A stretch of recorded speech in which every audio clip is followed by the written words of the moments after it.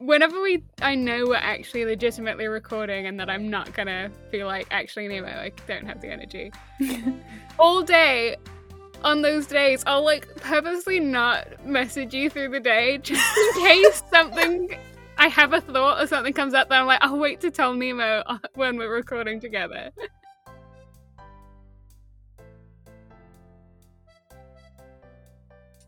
Welcome to Bread and Barricades, Lamest podcast. I'm Nemo Martin, your host. I use they, them pronouns. And today, I haven't talked to my mom for a long time, and she just sent me an image, which is like a roll of sushi, but like as if it's Nemo from Finding Nemo, the fish, as the like filling, and it's like, no, Nemo. This is the first thing you're gonna send. Okay. And it had no comment or anything, just, no, Nemo. So that was my day today. Wow. Hi, this is... I was gonna say Stevie Martin. Yeah, what you don't know is I've actually adopted Stevie as my son, my legal binding son. That's the theme of today. This is Stevie, she, they pronouns. Yeah, that completely emptied my head. The thought was so loud and intrusive. Hey, baby, you want my second name? Yeah. You took in the two directions it could go. Yeah. Yeah, no, that's it, I guess. Talking of father figures. Yeah. Speaking of father figures, yeah, I messaged Nemo literally just before we started recording to inform them that I had read the chapters, and that I'm not terribly pleased. Well, I mean, I don't know, like, because I just listened to the episode we recorded last week, and I don't think that I led you on at all. No, yeah, it's like I knew it was gonna be bad because you were really gleeful, so I knew it wasn't gonna be good, but it was just like some salt was just rubbed so thoroughly into some wounds. But then, like, when I'm upset, I want to see the other person hurt. Exactly. That's my process of dealing. So then I did read enough chapters for the now you're as devastated as I am. But before we can get to my devastation and vengeance, yeah, we've got quite a lot to unpack in this first chapter called... I don't always say what the chapter titles are. I wish that I hadn't started because I don't know that I can pronounce this one. Requiescent? Sure. That might just be correct. It might not even be a French word. Let me just... There's a lot of letters like it is a French word. Requiescent. I skipped right? Too many letters. Requiescent. Requiesce. Because when you requiesce, you agree with someone, right? So requiescent. Well, when I've just Googled it, it says a prayer for the repose of a dead person. Requiescent in peace meaning. Okay, read it to me, YouTube. That's the thing that the boys in Assassin's Creed say, right? Requiescent in pace? Yeah, it means rest in peace. It's what when you kill someone in Assassin's Creed, and then you like do the, you know, when you touch the eyes of the person. Oh yeah. And then they do the Latin. I think it's Latin rather than French. Requiescent in pace. Well, you've got more Latin under you than I, so the name of this first chapter is Requiescent in pace. I say now, really, really self-conscious. Wait. That's how I want it. I want you uncomfortable as you say it. Oh, well. Oh yeah, then it does have a little asterisk, and it's like, yeah, requiescent in pace. May they rest in peace. Okay, I guess I didn't need to Google it. The book was here, ready to tell me that. This is from Assassin's Creed Revelations. Requiescat in pace. Requiescat in pace. Requiescat in pace. Requiescat in pace. The C is more Italian. There's more Italian flair than I thought. Yeah. Well, Pace. you're gonna go back in and copy paste him saying it every time that we try to just say it, and also Okay. cut out like 5 minutes of us trying to say Yeah. that word. Well, I hadn't even like read, for whatever reason, I didn't read the little note on what the chapter title meant, the like, may they rest in peace. So now I'm like, about that being the chapter title. We'll do the thought gymnastics together when we get to the end of the chapter and decide Okay. how well that title fits. So this is like quite a long one coming. We're still on the grandfather and the grandson. We're still here with his name, not that one. Gillenormand? No. Yeah. Georges Pomme. Oh, okay. I was like, run through all the men's names real quick. Gillenormand. So we're still in Madame de T's salon, which I had made. I think there was like some small references to, but Yeah. this is the chapter where it's like, and here are the players in this salon. And this place is like quite gloomy, quite like dark. So like kind of a sad place to be a small child having to hang out in a lot. Surrounded by, it's like all these like older people who hang out here. I've made a little note for myself that I'm like, oh, the little coven who hang out here, where it's just like these old ladies who would sit in a circle around a dying fire, and you can imagine them like green lit and delivering utterances that are both majestic and opinionated, which is just very Hugo. That Marius would stare at with fear in his eyes, believing that they were women, but magi, not real beings, but phantoms. Interesting. And he lists out, like, here are who these old ladies are. I just don't know that any of these, like, we get a lot of names in this chapter, and I just don't know that they're coming up again. Yeah, sure. So I'm not gonna... Well, I don't remember any of this happening, so... so I won't linger too long. Yeah. But then, this is actually a chapter I read in case we got to it in the last episode, so I was mostly on reading today's chapters, like skimming over where I've left. Like, sometimes I leave notes for myself, sometimes it's just like little pictograms to be like, don't forget to look here. And I wrote just like this big question mark next to this one paragraph, so I was like, oh, I'll reread that. And I still have a big question mark, so I will read this to you. Okay.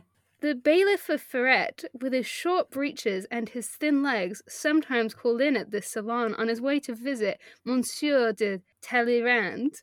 He had been Monsieur le Comte d'Artois' companion in pleasure-seeking, and unlike Aristotle on his hands and knees under Campaspe, had been Lagimand, crawling about on all fours, and so showed the world a philosopher avenged by a bailiff. What? And I was like, what is that? Because at first you're like, gay question mark, and then by the end you're like, puppy play? Yeah. It made me think of, is it Kafka who has the thing about the person turning into a huge bug? Which I only know from Tumblr. It was like a repost of a Reddit where someone was like, oh, is it weird that my boyfriend is trying to get into the role of metamorphosis in Kafka, Die Verwandlung, German. Yeah, and it's this dude who turns into it, who's like wakes up and turns into an insect. And so there's this Reddit post which was like, am I the arsehole for not wanting my boyfriend to method act be an insect at home? So like connecting back to Les Mis, this dude like just like crawling around on all fours, very like metamorphosis, like Yeah. insect play. Yeah, Yeah. also question marks. Yeah. What are you trying to say here, Hugo? A very aptly placed question mark. Like, this is what I need. Actually, I need you to say more, Hugo. What is For happening? once in your life, please, for the love of God, we don't need to know any more about Waterloo, but one more sentence explaining what the fuck is going on here. Just one. Like, the way he presents a lot of, like, the characters, like, when we were talking about Marius's dad, Pommercy, that I was like, okay, he's a character he's made, but he, like, so intricately interweaves people with actual real life people that it can be hard to tell. That I was like, I'm sure I could look this up, but what would I get? It's very much the kind of thing where I guess if someone tried to like listen to our conversations and we were like, oh yeah, Armie Hammer's DMs, right? Or like, oh, Armie Hammer and cannibalism. Yeah, okay, yeah. I guess it's like the 19th century equivalent to that. Well, yeah, like, we're not kink shaming. I'm like, glad you're having this good time together. I just want to know. Please. I want to understand. Paint us a word picture that is a little bit more explicit. So, whatever is happening there is happening there. Yeah. And then he just moves so swiftly on, and he's like, so anyway, there's a lot of priests who also hang out here. And you're like, I'm still like reeling. No kink at Pride people need to get on this novel and be like, Marius is like a child, and there are these people doing their puppy play in front of him in their salon de thé. When you said the no kink at Pride people, my brain thought you were going to take it the other way of like, these men on all fours, they're all that's like protecting Pride from corporation. And both of our thoughts can be true. Well, we thank you for that, you two men, and also for, I guess it feels like Hugo's also like, haha, this, is it that the bailiff is being made to crawl around by the philosopher? I just, like, I can't unpack it enough, and maybe I have paused us too long on this. Well, no, I mean, okay, but, like, we love going deep into the most, like, the stuff that does not have any links to anything ever. That's it's quite interesting if it is the bailiff at the foot of the philosopher, because that's quite, bailiff is to do with money, right? Yeah, he'll, like, come be like, you've not paid these bills, I'm gonna take your stuff, ? I feel like. Yeah, that's very, you know, when you're watching a drama about someone on Wall Street who's got, like, what's the thing that you do? You cater to women who are, like, scary ladies. What? Latex? Oh, I didn't know you meant me specifically. Dominatrixes. Yeah, dominatrix. Yes, sorry. Caterers, when I make their outfits, I am not. I don't have a host of dominatrixes personally. Yeah. It's kind of like, you know, in the how the table's table kind of situation where the bailiff, because philosophers I usually see as being like quite poor, like, you know, on the STEM side of things, not STEM, the art side of things, humanities side of things, you know, they don't have any money and stuff. And so the bailiff would usually be knocking at the door. But right now it's a bailiff at the feet of the philosopher, which is a very, like, interesting thing to see in an old aristocrat's salon, right? Mm-hmm. Okay, that feels like that would be why Hugo would be like, ha ha ha, making this little, this little image. Yeah, okay. So with that in mind, we move on to the priests who hang out here. Most of the ecclesiastics were as much courtiers as they were churchmen.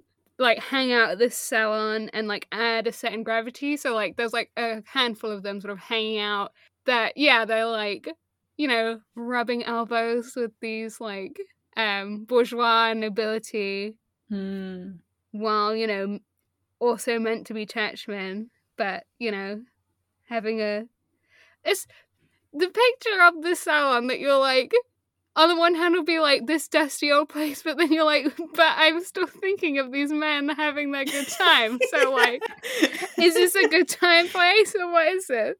Yeah. But as there must be revolution everywhere this century, this feudal salon was, as we have said, dominated by a bourgeois. And Monsieur Gillenormand reigned here. That he like starts that as like, oh, you know, oh God, all these bourgeois now hang out here. Don't forget that my best boy, who I have described semi-lovingly, is bourgeois and king of this place. Yeah. And like, so in this place, he says, lay the essence and quintessence of Parisian monarchist society, where he's got a lot of thoughts on this.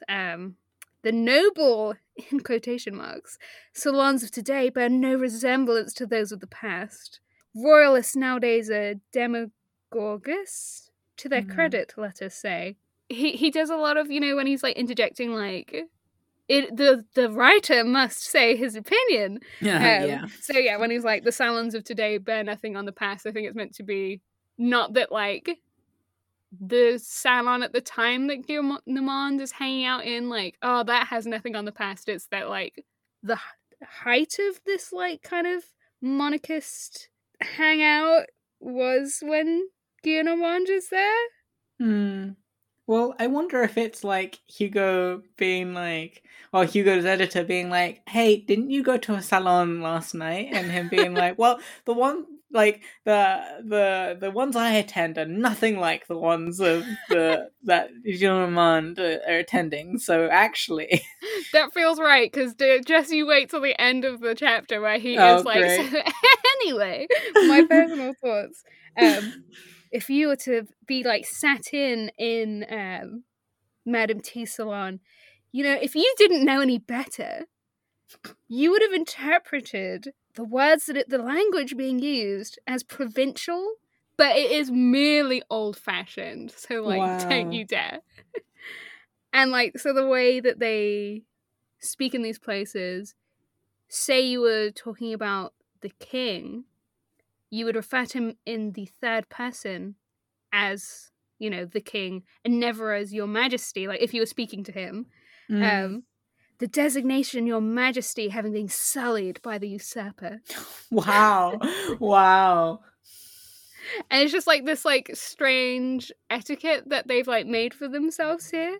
They deplored the age they lived in, which saved them from having to understand it. So we're getting into this stuff where like I've got a lot of little asterisks coming up where you're just like, oh my god, Hugo, like literally, I know that nothing ever changes, but like just reading the coming bits, you're just like, oh my god, it's so present day, it's almost unbearable. Yeah, I mean, even that, I was like, Jesus Christ, it is very conservatives changing their name from, you know, white supremacists to alt-right, like, yeah. Because it's like become a dirty word to be like conservative now, so yeah, that like, so the people here, they like offer mutual support to each other in their bewilderment for like what is actually going on in their current day. All was harmony and nothing was too animated in this place, where even though there was some young people, the young people there were like somewhat lifeless. The domestic staff were time-worn. They all looked as if they had lived a long time ago and were refusing to die. Conservation, conservative. Wow. That was more or less the entire lexicon.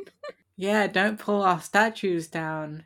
Oh my god, like, so literally coming up. So first he's like, it was a mummified society, where the masters were embalmed and the servants were stuffed with straw. And what did they do at Madame Le T's salon? They were ultra. And I had to pause to just think of the, like, plus ultra! What is it to be ultra? To be ultra is to go to extremes. It is to attack the scepter in the name of the throne. It is to ride your horse into the ground. It is to find too little popery in the Pope. it is to be so much a supporter of the things that you become their enemy. Wow. It's like some good stuff. Yeah. And then he sort of gets into like, so this is like what is very characteristic of this phase of the Restoration.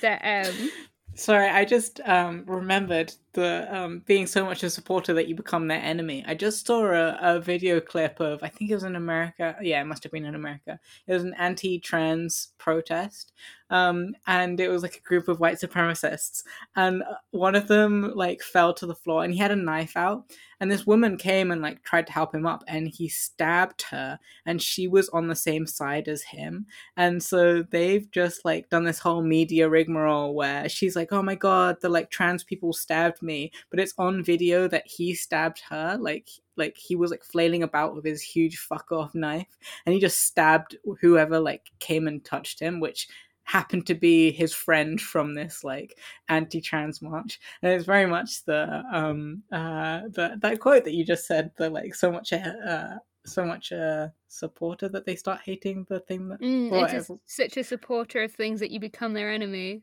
Yeah. Yeah. Oh god. Like in the most literal fashion. Yeah. Oh.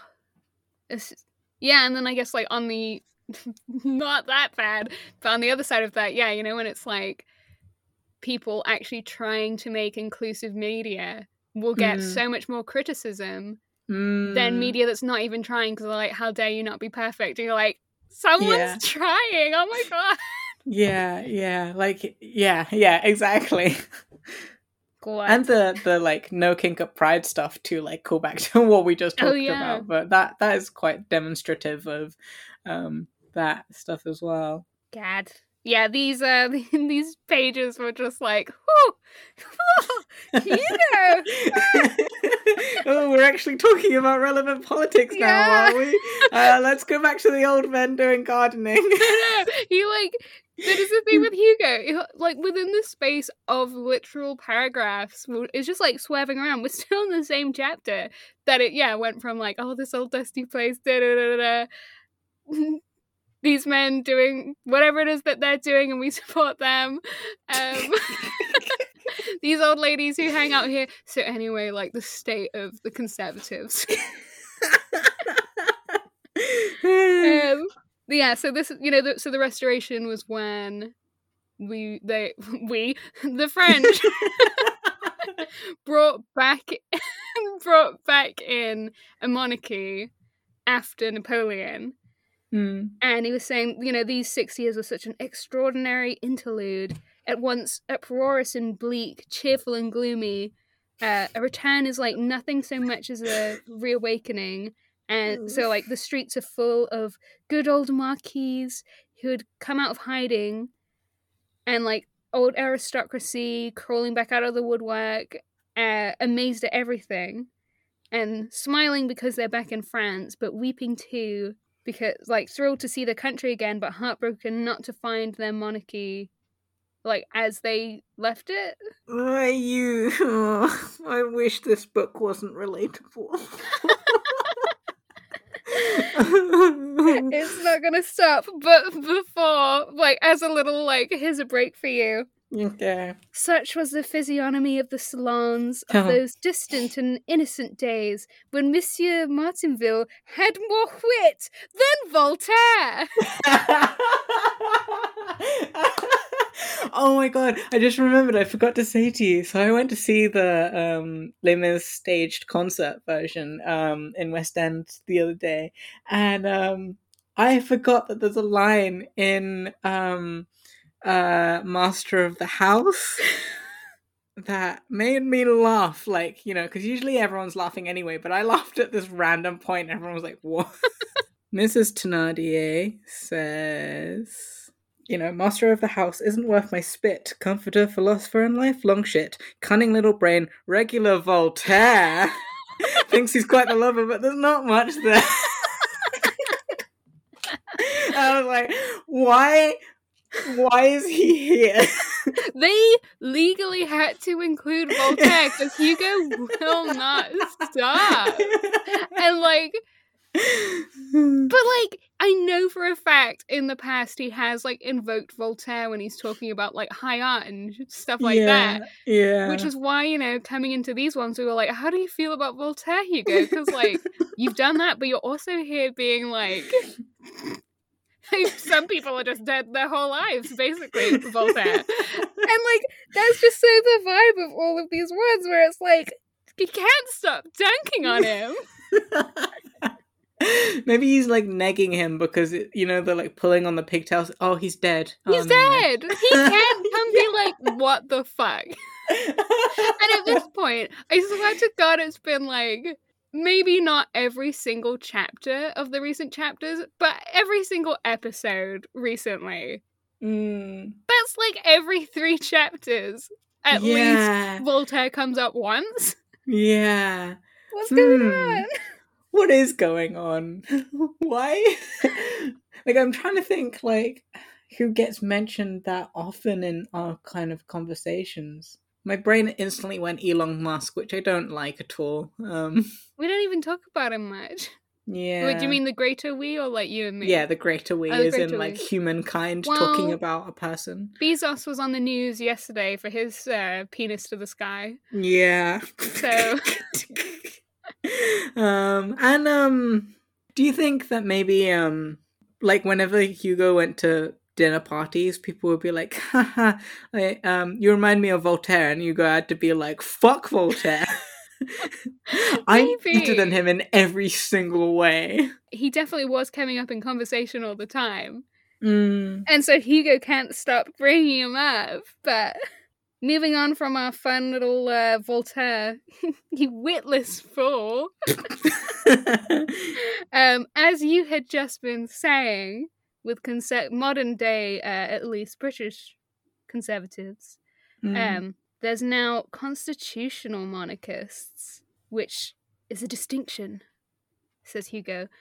These salons did not preserve their purity. As early as 1818, these constitutional monarchists began to spring up in them. The line they followed was to be royalist and to be apologetic about it. So, like, okay, we've briefly touched on the ultras, the plus ultras, Ultra, who are very proud. These constitutional monarchists are like a bit shamefaced about it, and they're like, so this is like the things that they say. So Hugo's not saying I think this, he's saying this is what they say. They like adopt the attitude of sages. Against radical liberalism they urged, and sometimes with a rare intelligence, conservative liberalism, they were heard to say, spare monarchism, it has done more than a little good, it has restored tradition, worship, religion, respect, it is loyal, brave, chivalrous, loving, dedicated. The revolution, whose heirs we are, must have understanding of everything. To attack monarchism is a contradiction of liberalism. Right. So they're the Democrats who are like, yeah, vote for Joe Biden and Kamala. Yeah, ignore the fact that they're also putting kids in cages because it's democratic now.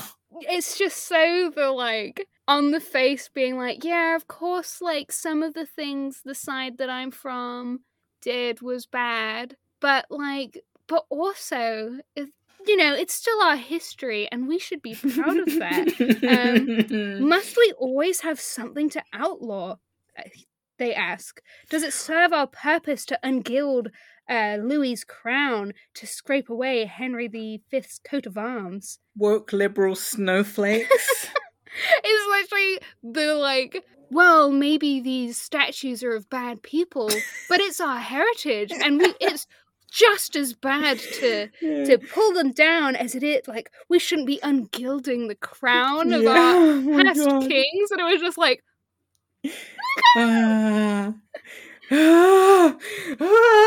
why not accept the whole of history? Why not love the whole of France? Oh my god! That is literally what people are saying today. I hate this so much.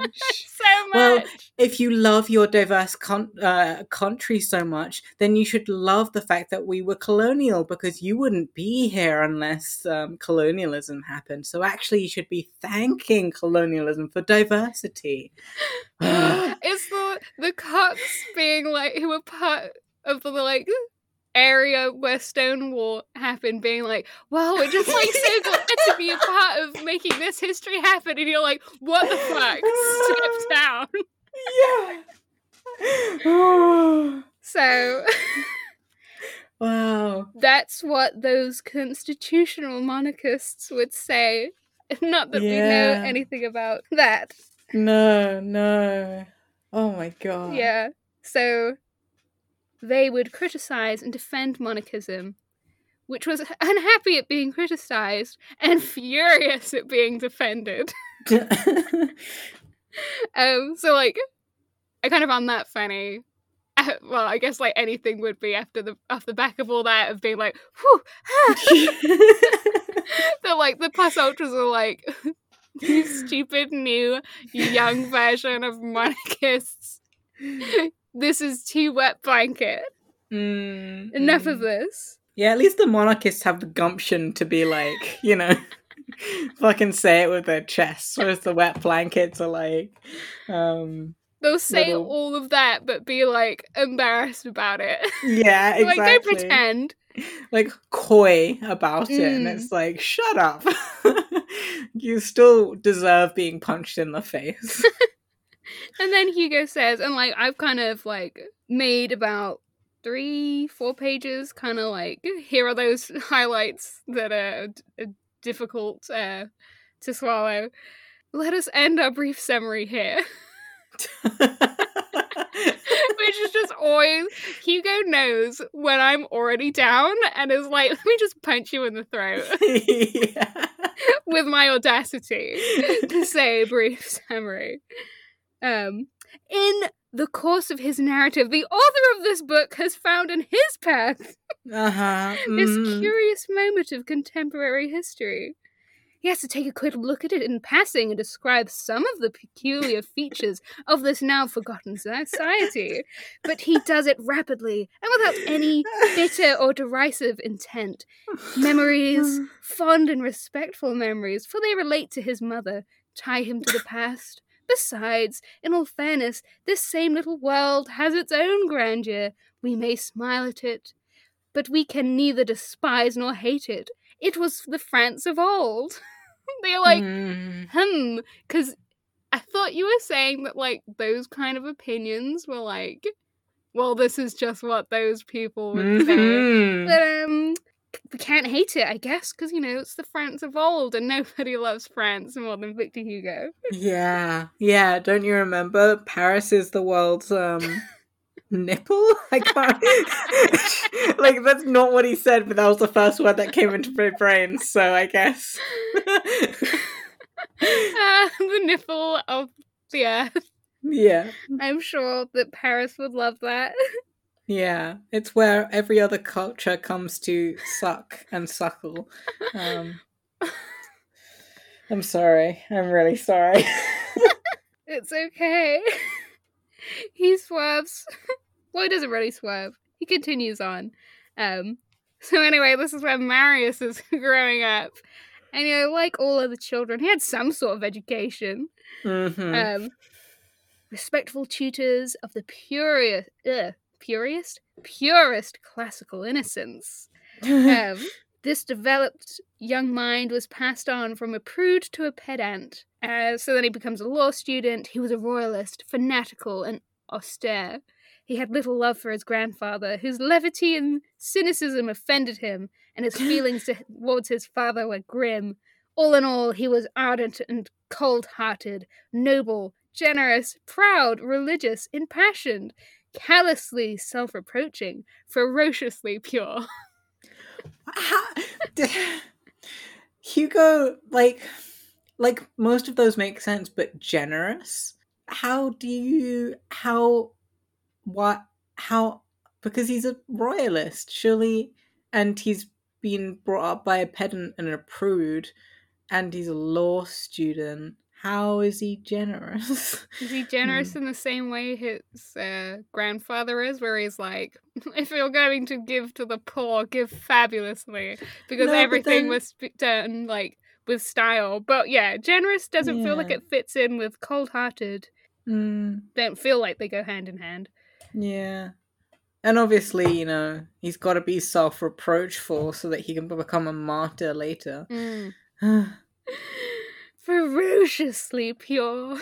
Oh, yeah. Like, how has he been ferociously pure as well? Surely, like, he's grown up with his grandfather. He can't be that pure.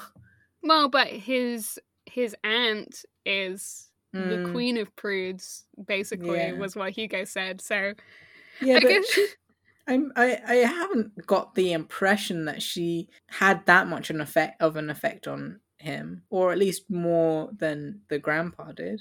But what he doesn't like about his grandfather is his levity. Sure. So maybe he's like, I will take more after my aunt. Yeah. Like, I guess that's where, like, he doesn't like his grandfather's levity or his cynicism. And that's where, like, where I had initially been like, wow, this portrait of Guillemot doesn't jive with, like, what image I'd, like, vaguely had from the TV show. But when it's like, oh, you don't like that he, like, makes bad jokes and stuff like that. Yeah, right. That's the problem here, is his levity. That it was like, oh, okay, so Marius at this point is very, like, I don't know, that makes me think he's, like, quite stoic. Yeah. Very, like, somber. All in all, a guy you wouldn't really want to hang out with. Well, now I can put it off no further. The end of A Brigand. Yeah, I mean, oh no. So, the completion of Marius's classical studies coincided with Guillemot's retirement from society. He's got to be like, bye, Madame T's salon. Gotta come settle down in Marais. He's settling down with the Nicolette of the moment, as he renames all of his servants. The Nicolette. So it's 1827. Marius has just turned 17. Just got home. There's grandfather. He's holding a letter. And as we remember from the canon that Marius's dad writes these letters, and from my reimagining of the letters that he writes together with the his boyfriend, his boyfriend, the Abbé, they're writing the letters and pressing flowers to send them. Finally, Marius sees one of these letters, well, only in his grandfather's hand, because we're told that, like, these letters are never shown to Marius. Marius is just told to, like, just write out a little, I'm good, bye. Like, so, Marius, you're going to Vernon tomorrow, and it's to see your dad. And Marius is like, oh, this is unexpected, this is surprising, and it has to be said, it is disagreeable. It was not upsetting, no, it was irksome. Yeah. So, on top of his feelings of political antipathy, Marius was convinced that his father did not love him, which is sad. Yeah, we'll give you that. Yeah, and feeling unloved, he did not love. So he's like, oh, I don't really want to go do that. Classic daddy issues. Yeah.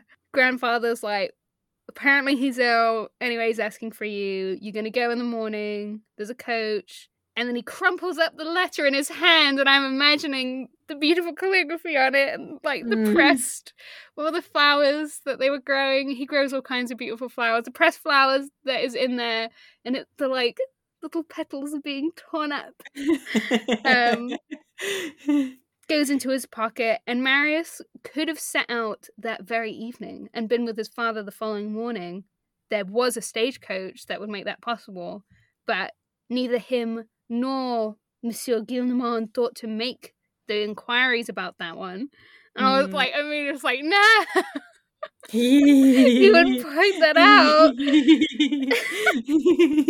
So it's not till the next day at dusk that Marius arrives in Vernon, and people are just starting to light their candles, and he's asking, like, oh, I'm looking for Monsieur Pontmercy's house. And he, refers to him as Monsieur Pontmercy because, as the same opinion of the Restoration, no one will recognize his father as either Colonel or Baron.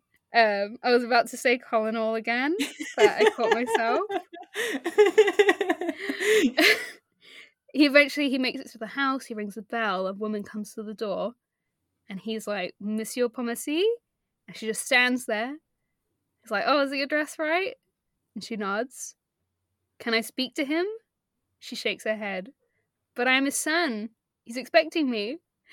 He's not expecting you anymore, said the woman. I send Nemo a picture. So he's not expecting you anymore, said the woman, and there's a tiny little sad face written in the corner. So it's a sad face. And this is when Marius notices that she's crying. He's led into a room where there was 3 men. That's hilarious. I'm sorry. If you walk into a room, you're like talking to someone, and then that's when you notice, like 5 minutes into the conversation, you're like, oh shit, she's crying. I mean, that's actually, to be fair, quite a me move. He was just like looking at the floor, I guess. Like, is this the right place? So in this room, there's 3 men, 1 standing, 1 kneeling, and 1 lying stretched out on the floor. Again, doing something kinky. We wish the one on the floor was the Colonel, which Hugo makes the change to refer to him by his title stripped from him by the Restoration. The Colonel had been struck down by a brain fever 3 days earlier, and at the beginning, with a sense of foreboding, had written that letter asking after his son, and then the illness really quickly took a turn for the worse. And then on the day of Marius's arrival, he'd, like, in a bit of a fit of delirium, tried to, like, force himself up, risen from the bed, and was like, my son isn't going to arrive in time, I've got to go out there and meet him. And then he collapsed on the floor of the room and had just breathed his last. So I was like, no! But he was so evil. It was like this, not exactly the same, but like it reminded me so much of, of Fantine being like, I'm just holding out for my daughter to come. Except this time Marius actually was close by. Last time Valjean was like, she's coming. But absolutely wasn't. But then if he had stayed in bed, like, if he had a Jean Valjean by his side being like, he's coming, then he would have stayed in bed, and he probably would have lasted another half an hour. But it's because he forced himself out of bed that he, like, collapsed, right? Oh. But in my tragic fanfic, the Abbe was, like, at his side, like, no, don't worry, like, he will be coming. Yeah, but that's true. Yeah. I guess he was held up at the parish, and he couldn't come and... Oh, I thought Mabeuf was by his side when he died. Well, he's here now. Okay, The doctor arrived too late, the priest arrived too late, the son also arrived too late, but I was like, not even his husband was able to be there to hold his hand and be like, no, he's gonna come. Absolutely tragic. I love to see it. I can't, like, I very, very, very occasionally will read a tragic fanfic, one that ends sad, but, like, you know how many I read a day.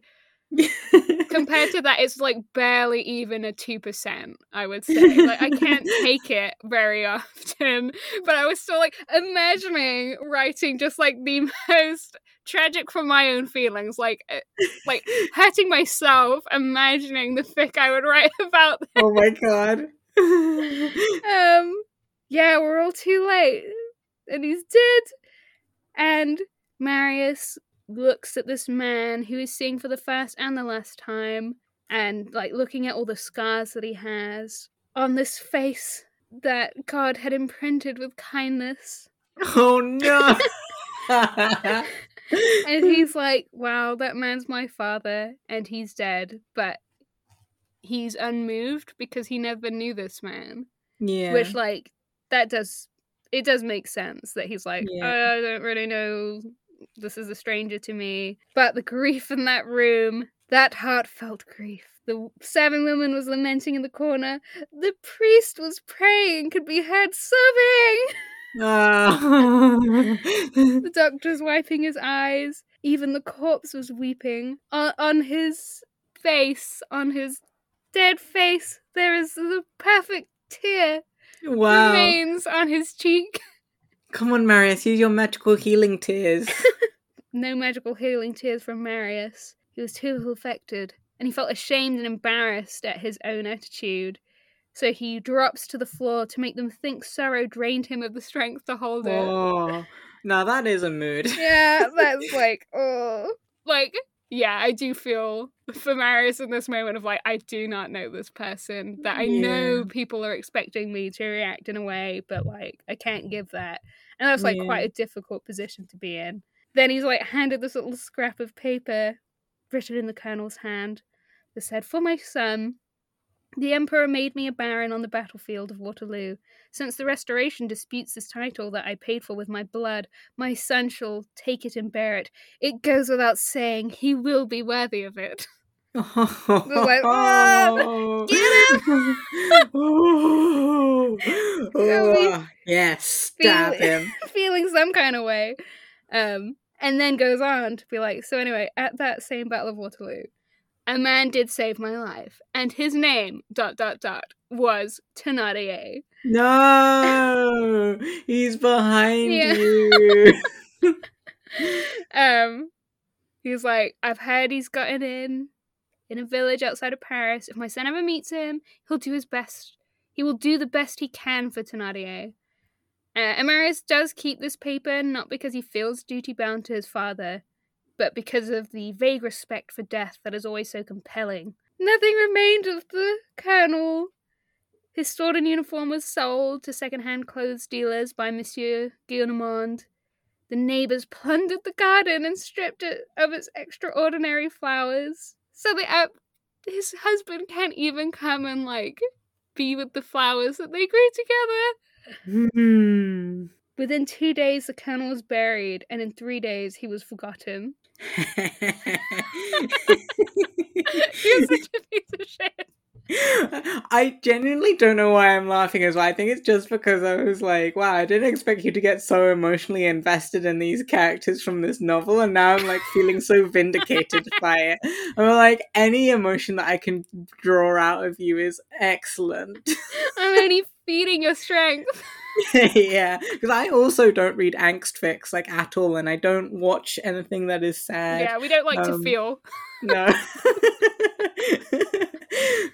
So this is about as exciting as my life gets, I think. Yeah. But like, you can imagine the tragic fic, especially like because we were imagining last time, like, oh, Pommery and the Abbe like writing the letters together, and he's like, oh, like, do you think he even cares? And the Abbe's like, of course, like, any word from you, like, this is like good for you as well to write to your son. And they're like writing these letters together, putting the pressed flowers in. I was just like imagining like that would have been, you know, that was going to be the fic of like them being domestic, another flower theme, writing the letters, pressed flowers, and then it was like, oh, and then it's line break, and they do the like, this is the last one they're writing before this all happens. And then it gets crushed. Yep. By Gillenormand. And Marius doesn't even see it. And like the Abbe's there and he's crying because like his man is dead and it's devastating, and he's like finally meeting the son. And like he can tell though, like but like I feel like he's a kind-hearted man in my heart. He's not characterized too much, so I can do what I want. Like, as soon as he sees the way that Marius is like kind of awkwardly reacting to this, is like, oh my god, okay, yeah, like that's not on him. Clearly, the grandfather's a bastard, and like that's why like this is the way that it is. But like, of course, that still hurts. He knows how much he meant to Promisey. So he's like, I like want to keep an eye out for him, but I don't think that's what he would want. He doesn't even like know how to feel about his dad, so it's not like I can even forge a relationship with him to be like, this is what your dad was like. But final chapter of this evening. Yeah. The usefulness of going to mass to become a revolutionary. Yeah. So, Marius has kept up his religious habits from his childhood. I really like this line. So he still goes to the chapel where his aunt used to take him when he was little. Being more distracted and absent-minded than usual that day. It is like the subtle thing of like, yeah, don't worry, he's always absent-minded. He is a tit. So even more than usual, he like sits down at the wrong seat. He wasn't paying attention, even though it said Monsieur Mabeuf, warden. Yeah, it did. And then the mass starts, and an old man is like to Marius, like, Monsieur, this is my place. And Marius is like, oh my god, yeah, gets up, moves away, like, doesn't move too far. Mass commences, mass ends, and the old man comes up to him and is like, oh, beg your pardon, Monsieur, for having disturbed you earlier. I'm disturbing you again now, but you must have found me annoying, and I owe you an explanation. Monsieur, said Marius, there is no need. And in that moment, it felt like Victor Hugo was walking up to me to be like, I'm really sorry, like, I owe you an explanation, and I'm like, please do not give me another explanation. And then what did he give you, Stevie? What did he give you? So then, yeah, I went into this like, oh my god, Marius, I feel you. Don't we all have some old man who will not stop explaining? But Becky points to you, Hugo. The explanation is gold. He's like, no, there is. Let me tell you all about it. You see, I'm just attached to this place. Why? I'll tell you. It is a spot that I saw a poor man come regularly every 2 or 3 months for many years, a fine father who had no opportunity and no other way of seeing his child because he was prevented from doing so. He used to come at the time when he knew his son would be brought to mass, and the lad never suspected his father was there. He would gaze at his child and weep. He adored that child, poor man. I would see that. For me, this spot has become almost sanctified, and that's why I always have to sit here when I come to mass. I even got to know the unfortunate gentleman a little. He had a father-in-law, a rich aunt, relatives. I don't remember, but they threatened to disinherit the child if the father saw him. He sacrificed himself so that his child might someday be rich and happy. They were kept apart on account of political opinions. Certainly I'm in favor of political opinions, but there are some people who don't know where to stop. My God, just because a man was at Waterloo doesn't make him a monster. You don't keep a father away from a child for that.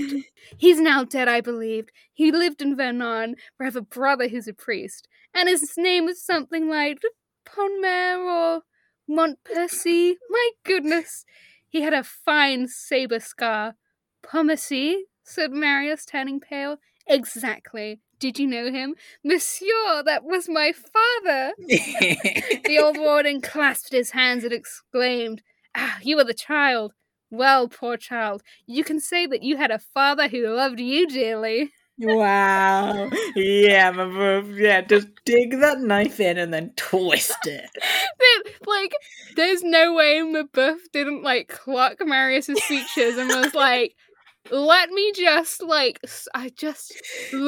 explain to you a thing unprompted, and no, you can't interject. Here it all is. Can you imagine? And it just sat there like, and now react. It does kind of remind me of the scene that it happens in the future, and it's like slightly clearer in the musical where Valjean is like talking to Marius, and he's like, hey, listen, I need to tell you about this dude. He was called Jean Valjean. He was a criminal, and he, like, you know, took care of this child, and for her sake he can't be known. who am I? And Marius is like, you're John Valjean. And it feels like that, like, Mabouf being like, and there was this man, he loved his son, who was he? Pontmercy. Yeah, did you learn nothing from this experience, Marius? Guess not. He walks Mabouf home, and then the next day he goes to his grandfather and was like, so, I'm gonna go hunting for a few days. Would you mind if I went away for like 3? And grandfather's like, make it 4. Go and enjoy yourself. And then with a wink to his daughter's like, it'll be some sweetheart. This is like a lot of big feelings. You old bastard. But then he's like, yeah, please do go enjoy yourself, Marius. Yeah. That you're like, Yeah. I guess that they are all full of multitudes, like the stars. And yeah, that's it. It's been a roller coaster. Yeah. How are you feeling? Less sad than when I read it alone. I knew it wasn't gonna end good for him. Like, there just wasn't any way. But I did make it worse for myself by imagining Pontmercy's like happiness in his garden. So maybe like I made that a more visceral experience for myself when it came of like, no. Yeah. Sad, man. And Beefy boy. Mabouf. Yeah. Sorry, I just always think of him as being my beef because Bouf is French for beef. So... I was like, who was Jean Valjean in these scenes? Yeah, what you didn't know. Wait, didn't you clock that Mabouf is Jean Valjean? Oh my god, imagine. That would be the most hilarious plot twist. Kind of can. He's like, Marius, like, get on my level for this one. I'm like setting you up for later on when I have to have like not the same conversation, but a similar one about dads having to like make sacrifices. Hint. And Marius is like, what? Yeah, because I've been rereading Autumn Gracie's Reflection of Starlight, and I think Autumn Gracie makes the like explicit link between Marius being like when he treats Valjean badly at the end of the book, he's like full of guilt and he's remembering his father. And he's remembering that he doesn't even have his sword, his father's sword or uniform anymore to remember him by. And he's like, Jean Valjean would have been the second father that I've killed. Got him. Well, I can picture that, this happens. I've not read further. Yeah. But I can see that the next chapter is titled What Meeting a Church Warden Can Lead to.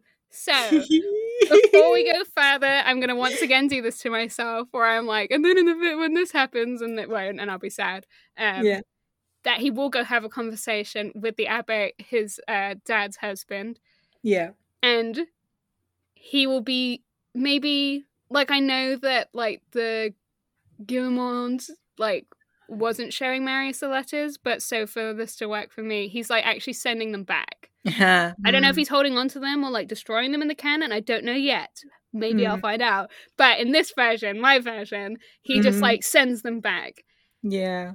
But they were sending the letters from, I can't remember if the Abbé works in like if it's like a proper church or like how big the thing is. But like whatever it is, they've been sending them from there. So they actually go to him instead of straight to Pontmercy. So the Abbé can intercept them so that his husband doesn't have to know that his son isn't seeing these letters. Like, he's like, I think it's a kindness to not tell him that. So that he can hand them all to Marius and be like, this is how much he loved you.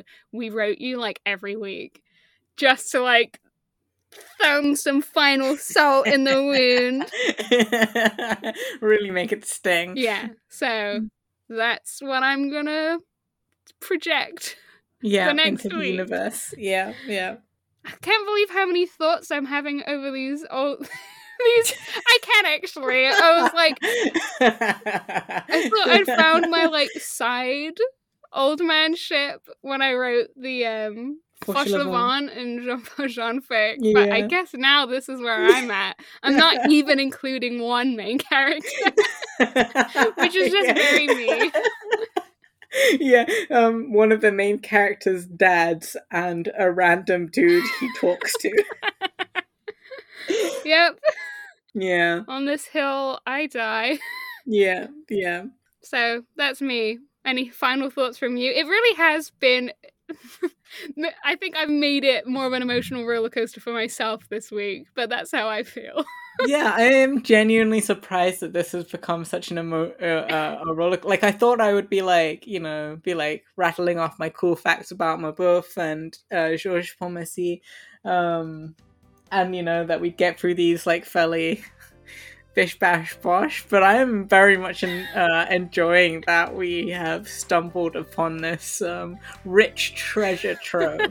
And I'm actually glad that you invest so much into these characters. So, yeah. On that note, there's been Bread and Barricades, Layman's podcast, produced by me, Nemo Martin, and Julian Yap. It has been a Captain's Collections podcast. If you want to join our two-man ship, you can send us your fan fiction to our email, lamerspodcast@gmail.com, LASMIS, or you can send it to us on Tumblr at Bread and Barricades, or on Twitter at lamerspodcast. If you like our content, you can donate to us on Ko-fi or Patreon, or you can give us a review on iTunes. Our sound designer is Jade, who you can find on her website, jadewasabi.com, or on her Bandcamp, jadewasabi.bandcamp.com. I think that's the fastest I've ever done that with no mistakes. Efficient. Yeah. Just like... there hasn't really been anyone efficient in this book, novel. As efficient as Hugo is at taking pot shots at Voltaire. Yeah, there we go. Just like that witless Voltaire. The end.